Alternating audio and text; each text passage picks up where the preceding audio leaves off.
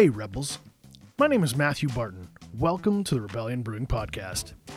Today I'm sitting down with Rebellion Brewing's Mark Heisey, and we're going to be talking about beer judging, beer competitions, and some special collaboration news that we've confirmed only a few short days ago. So let's get into it.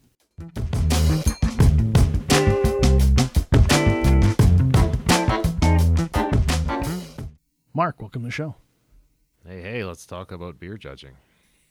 I was going to say, first off, let's talk about the two competitions that were recently announced. Okay. The Canada Beer Cup and the Prairie Beer Awards. Yeah, two brand new brewing competitions for commercial breweries. Very exciting. The Prairie Beer Awards is for Manitoba and Saskatchewan breweries. Some folks have said, well, why not Alberta? They're on the prairies too. But Alberta has their own brewing awards. And the Canada Beer Cup is a new national brewing competition that is run by the Canadian Craft Brewers Association. And I happen to sit on the board of directors for that organization. I know a few weeks ago on the podcast, we kind of floated the idea of a Saskatchewan Beer Awards. And as soon as I had said that on the pod, you kind of pulled me aside and said, well, we've actually got something in the works. Just stay tuned. And it seems like all of a sudden, here's Prairie Beer Awards. How long has this been in the works? Like, it doesn't just happen overnight.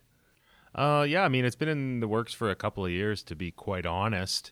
I'm sure I could go back to my emails, but I mean, I've been trying to work on national competitions.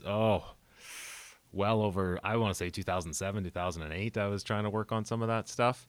I once upon a time, I used to run I helped run the largest homebrewing competition in Canada for many years. And in fact, many people involved with Rebellion have participated in that and helped run it. People from Pile o' Bones Brewing took it over after folks like me kind of stepped aside. So we're excited about competing and judging and the bottom line, I mean, to these two is that they've been in the works for quite a while.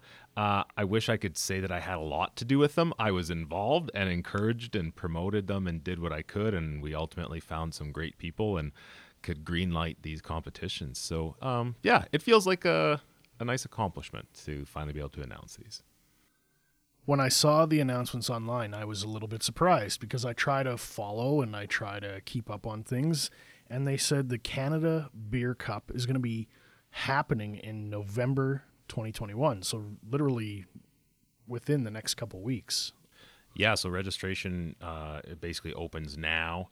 And then this is where I'm blanking out. I don't know if you have them written down, but I think the awards just get announced in February. Right, February 2022. So typically the beers get the brewers have to submit all of you have to register to compete which beers you're going to be sending. Then the beers actually have to get sent in. Then they actually get judged by certified beer judges, determine the winners, and then you finally have an awards ceremony, where you kind of announce it and celebrate and acknowledge everyone. Where is that going to be held? Somewhere in Ontario? I think it's going to be in Ontario. I'm guessing. I want to say it's in Toronto the first time. A lot of the organizers and folks are based out there, so it's obviously easier to do that, especially for the first year. But there's definitely a desire to move it around. There's lots of great judges and opportunities. And again, nerdy judging thing is that I don't want to say there's a bias, but every judge ultimately is a human. And so if you always have the same judges from the same judging pool over and over again, it can get a little stale, right? And that's just nerdy insider stuff that competitors can notice from time to time. When I used to enter competitions across Canada, you would notice like the Alberta judges like this or Ontario judges like that. And yeah, so anyways. Like regional flavor preferences. Yeah, to a degree, right? And it could be based on just what they're used to or how they were trained or whatever, right? So moving it around is a healthy thing, but it is a lot of work for the organizers to do that. So, what does the Prairie Beer Award mean for our local market, mean for Saskatchewan, Manitoba? Well, it means that we're a big enough industry that we can have our own awards now. To have 4 or 5 breweries competing in a competition is not that great because there's lots of, as everyone knows, there's so many different beer styles, and you should have, preferably, at least 8 to 12 entries per category, or it's kind of a joke of a category, right? Everyone gets a participation award, right? So I think there's enough mass now to do that. And it's not about pitting one brewer against another. It's about celebrating the best and the best. It's by having these competitions, you bring together judges, which a lot of them are home brewers or just really avid beer fans, folks that are really trying to understand what great beer is. And as brewers, we're trying to make really great beer too. So it's just a great way for everyone to kind of hone our education and knowledge. And then I think I go to sleep with my marketing cap on, but my marketing cap is always on. And just, it's the ability to market and celebrate it. And sure, you're going to celebrate individual breweries, which we should for doing a great job.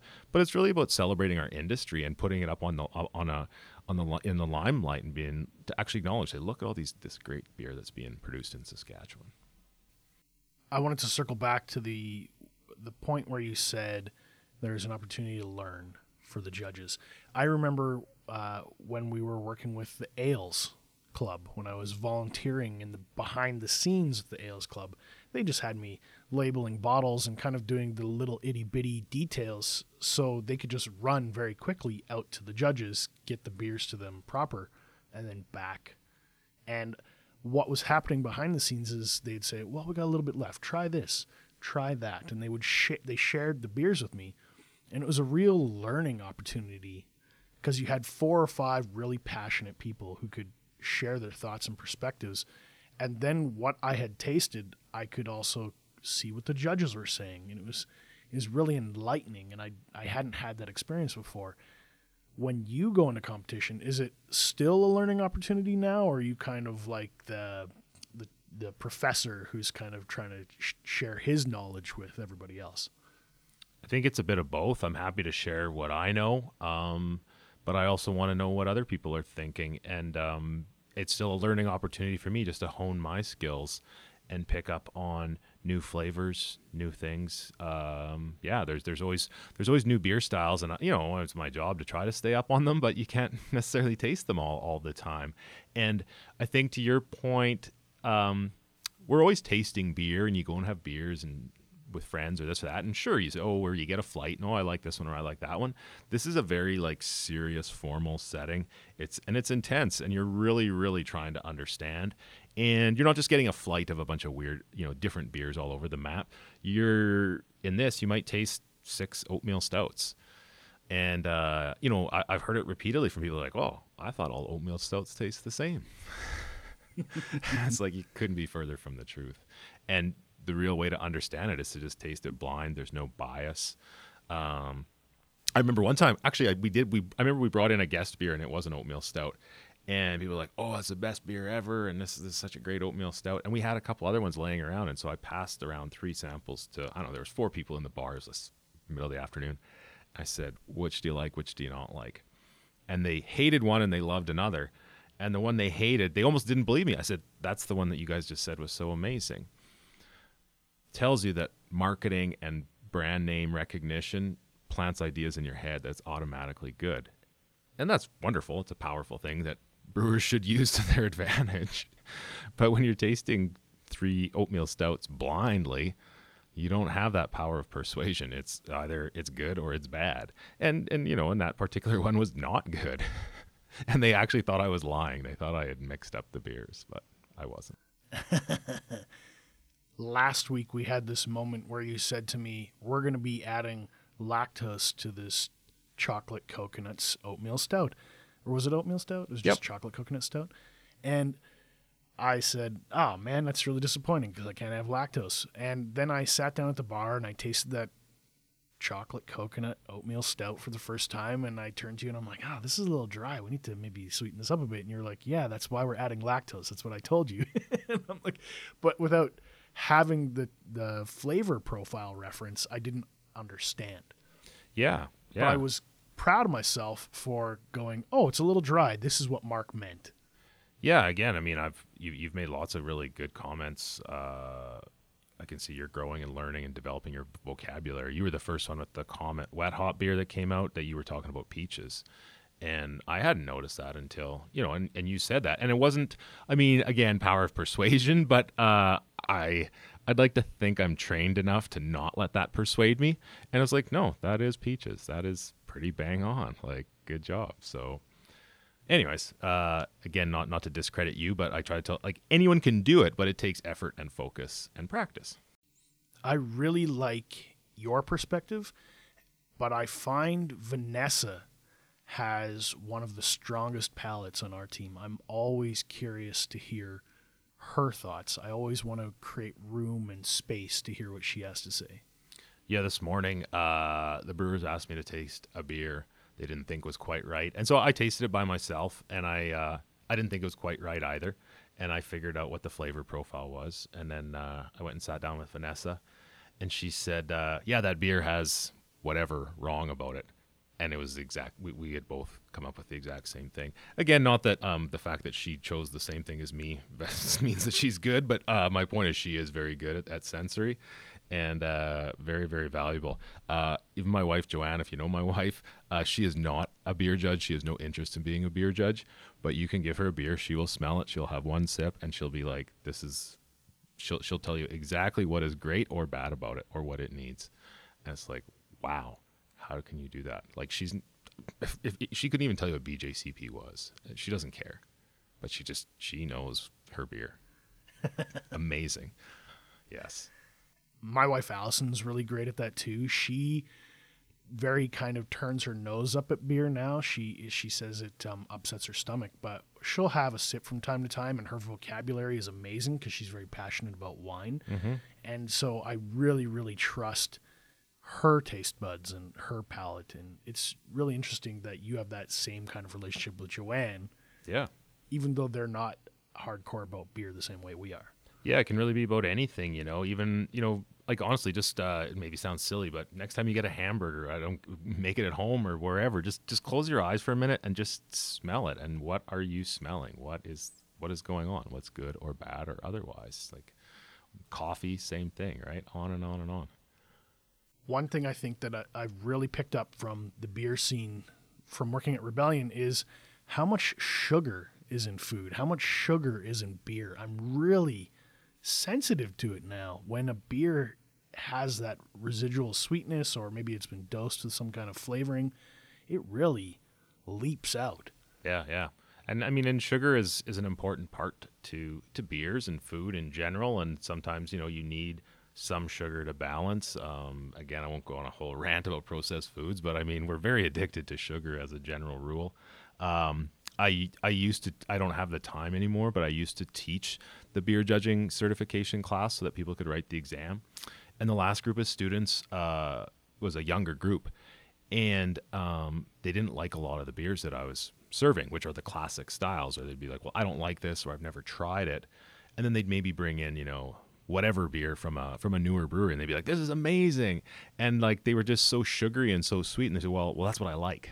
I guess my point is, as a commercial brewer, sometimes it's a challenge because some people want everything to be super sweet. And I personally don't, but we ultimately need to sell beer too. So it's a bit of a fine line. So yeah, we try to not make anything too sweet.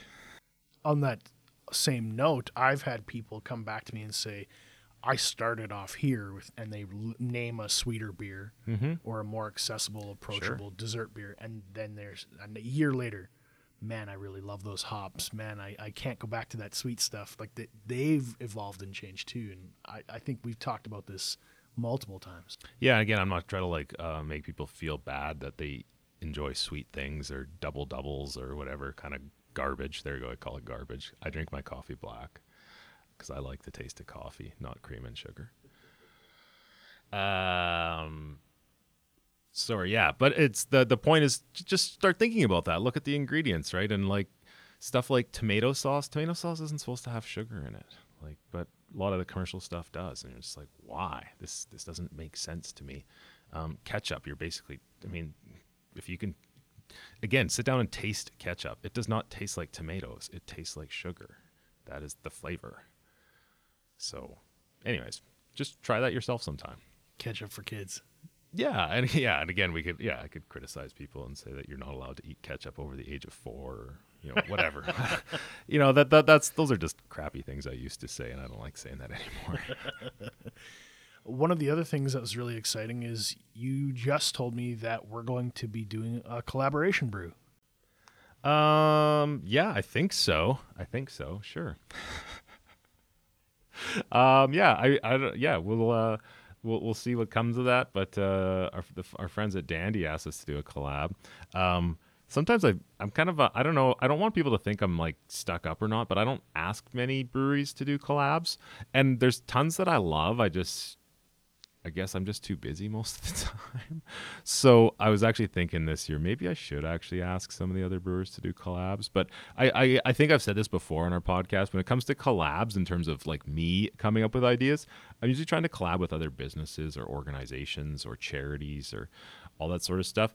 And it's not that I don't like brewery people, because I really like brewery people, but it's just really fun to reach out to someone from outside the industry and be like, let's make a beer together. That is super, super cool. But it's absolutely flattering when breweries that I really respect and love, and I consider my friends, when they reach out to me and say, hey, you want to do a collab? And I don't hesitate. I'm like, heck yeah. So anyways, Ben reached out to me. I have no plan. I have no idea. We're going to figure it out. I'll be in Calgary here in next month, and hopefully we'll figure something out. Well, let's crack today's beer. Mm-hmm. Dandy Light Lager. Talk to me about this one a bit. Dandy Light Lager. So I was at the Dandy Tap Room. So I can't even remember now. In October. I was there in October. I was also there in September because I really like it. But whenever I go to tap rooms, especially if I'm going to order my first beer, I try to avoid flights as much as, I want to try a bunch of different beers. I like being able to, I personally, as much as, beer judging is usually smaller samples, 3 or 4 ounces. But if I'm just out on my own in a tap room, I really like getting at least a half pint of something so I can really enjoy it. I probably don't want to start out with something big and heavy or super sour and blow your taste buds. But I love light beers. I love well-crafted lagers, all that kind of, anything lighter.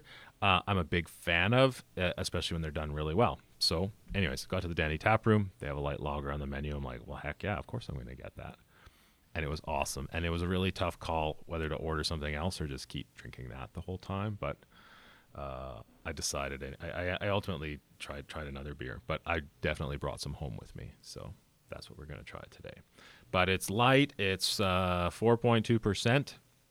It is an all malt beer. Is what Ben told me. They go through a very rigorous process on their lagers, but they do use a Kvik yeast, which is kind of an interesting twist that a lot of brewers are doing now with lagers. There's Kvik yeast. We've got a beer right now called Haymaker, which is similar as well. It's 4.5%, I think. But again, a lager type recipe, but with this new type of Kvik yeast. And you get a relatively clean fermentation, and you get it very quickly. So lagers typically take 6 or 8 weeks, which is a long, long time for a craft brewer to have beer sitting in the tanks. So we're always interested in experimenting and trying new things. So this is kind of the new thing for people to try. Deadly. Let's get into it. Okay. That was a long-winded explanation of a pretty light, simple beer.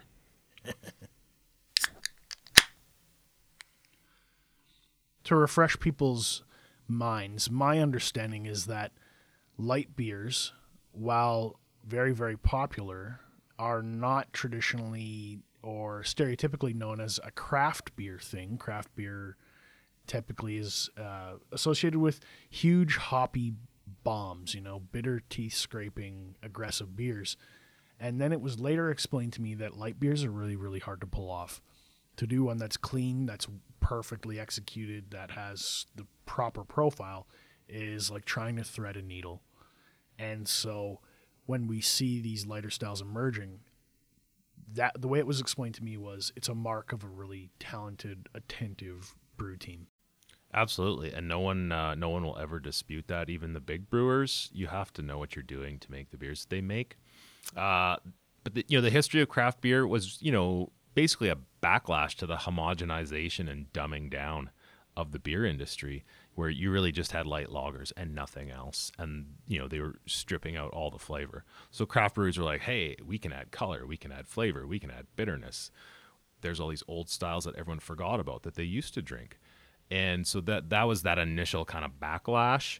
And again, the reality is that the number one beer style in the world was Pilsner, and Pilsner is not supposed to be a wimpy junk beer. It's supposed to be a beautiful, wonderful thing. And so brewers have started, kind of reverting back to that, and customers are also like, yeah, maybe I'll say myself as well. I used to just almost drink exclusively bourbon barrel aged imperial stouts. Well, eventually you're like, maybe something lighter would be, a little more enjoyable. So I guess I'm saying there's a beer for any occasion. And so you're definitely seeing a revival of some of these styles being done by craft breweries. On my first sip, my frame of reference would be something closer to Haymaker and maybe the fruitier esters or fruit character. Yeah, as soon as I cracked it, I could smell the esters. I get a bit of an apple-y note, which I get from some of the Kveik yeast. So not apple in the sense of acetaldehyde, which is an off-flavor byproduct from some yeasts. This is an actual ester that comes from these types of yeast strains. But again, a lot of light lagers do have an apple character. I remember drinking a warm can of Molson Canadian one time about 4 a.m, 25 years ago, because we drank all the cold beer. We were at a friend's house, and there was some warm Molson Canadian in the cupboard. So we cracked that, and it just smelled like apples, and I've never forgot that. So, yeah, it kind of makes that reminiscent in terms of a light lager, yeah. I'm not mad about it. I guess I was not expecting it to have as much fruit character as it does. Yep. Yeah, definitely. So like you're seeing, again, would you say that this is a classic traditional light lager? Probably not. If you took it over to Germany and served it, they probably would have a very stern look, be wondering why you brought this over there to them. But again, in the craft brewing world, you're seeing people get creative, and they are making light lagers, but creative. They might this actually use Chinook hop extract, so you're seeing people use kind of newish hops. If you multinational, I haven't asked them specifically, but their one beer is called Classic Pilsner, and it is not a classic by any stretch. I think, and I don't know what the whole joke is necessarily, if they're trying to make there's a classic, but it's very hop forward. It's got a lot of new style hops in it. You are not going to confuse it for what I would think of as a classic Pilsner, but it's a phenomenal beer. And again, I just think this one's just nice and light and refreshing. And it doesn't beat you over the head with flavor. It doesn't have a lot of bitterness. It is with Chinook hops. Can I pick out Chinook hops? I wouldn't say so, one way or another. My frame of reference, I guess, for Chinook right now would be our Solo Crush, Wet Hop Solo Crush, which is very citrusy, grapefruit, grass. I don't get any of that here. Very easy going, this dandy beer. Is it a mainstay, or are they going to keep doing it, or was this just a test? I think this was just kind of a fun beer. They still do lots of one-offs. They started out as a nano brewery, so just what everything was a one-off, but they kind of have their core brands now. They're the other one I really like is I'm trying to think of the actual name, but it is a lager, and it's a Japanese rice lager style. I really like that one. Pretty much have that one in my fridge all the time. You can buy that one here in Saskatchewan as well. Again, really interesting. Again, most rice lagers are pretty forgettable and trashy, but so I think it's really cool that Dandy's been making all sorts of crazy sours, and they've made all sorts of weird beers. I mean, one of their mainstays is an oyster stout. That one probably first turned heads when they first came out. They're all over the place, and so and in a good way. I mean that, and I love that they started making lagers. I think that's really cool. If you were behind this beer to submit it into competition, would you put it into a light lager category, or would you say some kind of different category, like a light farmhouse or something. Yeah, so yeah, and that was that's where, when it comes to competing, you have to understand the science, or well, I don't know if it's science, but the art of where to enter, which category to enter it in. So if you did enter this in a light lager, it would stand out as not to style immediately, and it would not score well. It would probably, unless you've got really untrained judges, I can't see this winning a medal in the light lager category. But definitely in the experimental, I don't know if there was a Kvik or a farmhouse type of a category. It's very approachable. And when I think of traditional classic styles, I think of like a table saison.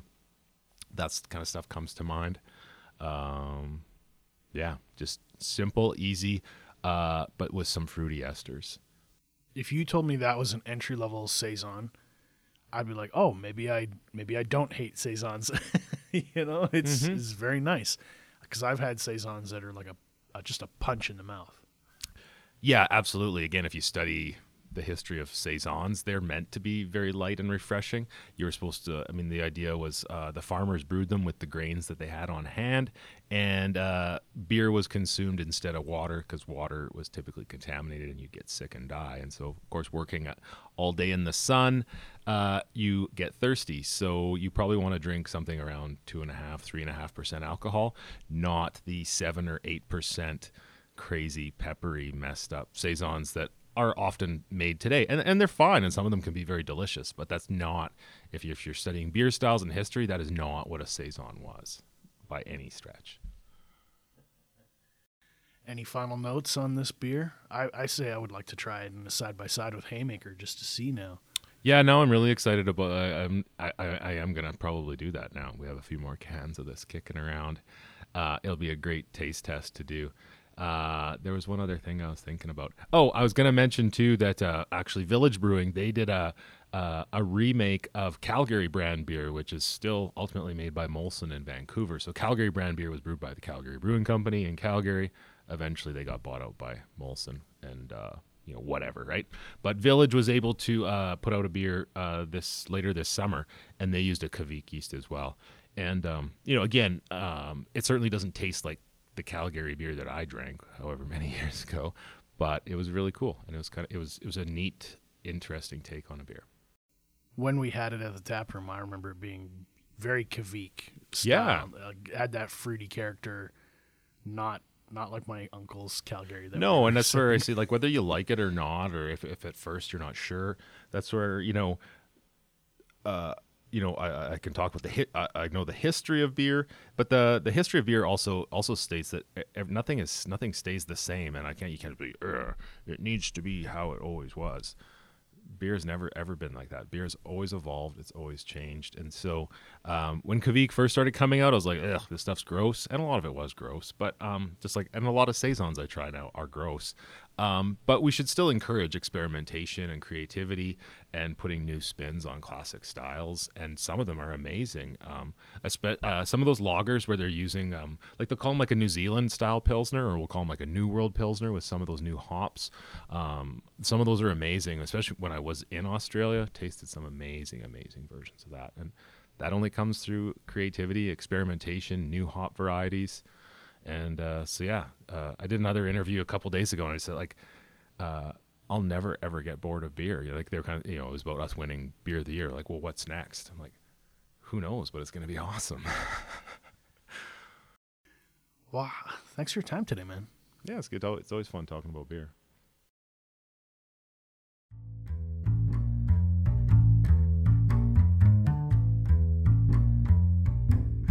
Rebels, thanks for listening today. If you have any questions or comments about this episode, be sure to join us on the brand new Facebook group page, the Rebellion Brewing Podcast. I'm also proud to let you know that we're members of the Saskatchewan Podcast Network, one-stop shop for tons of locally produced shows from across our province. You can find them at saskpodcastnetwork.com. Be sure to follow us on Facebook, Instagram, and Untappd so you don't miss out on the latest in Sask craft beer news. Thank you for joining the Rebellion.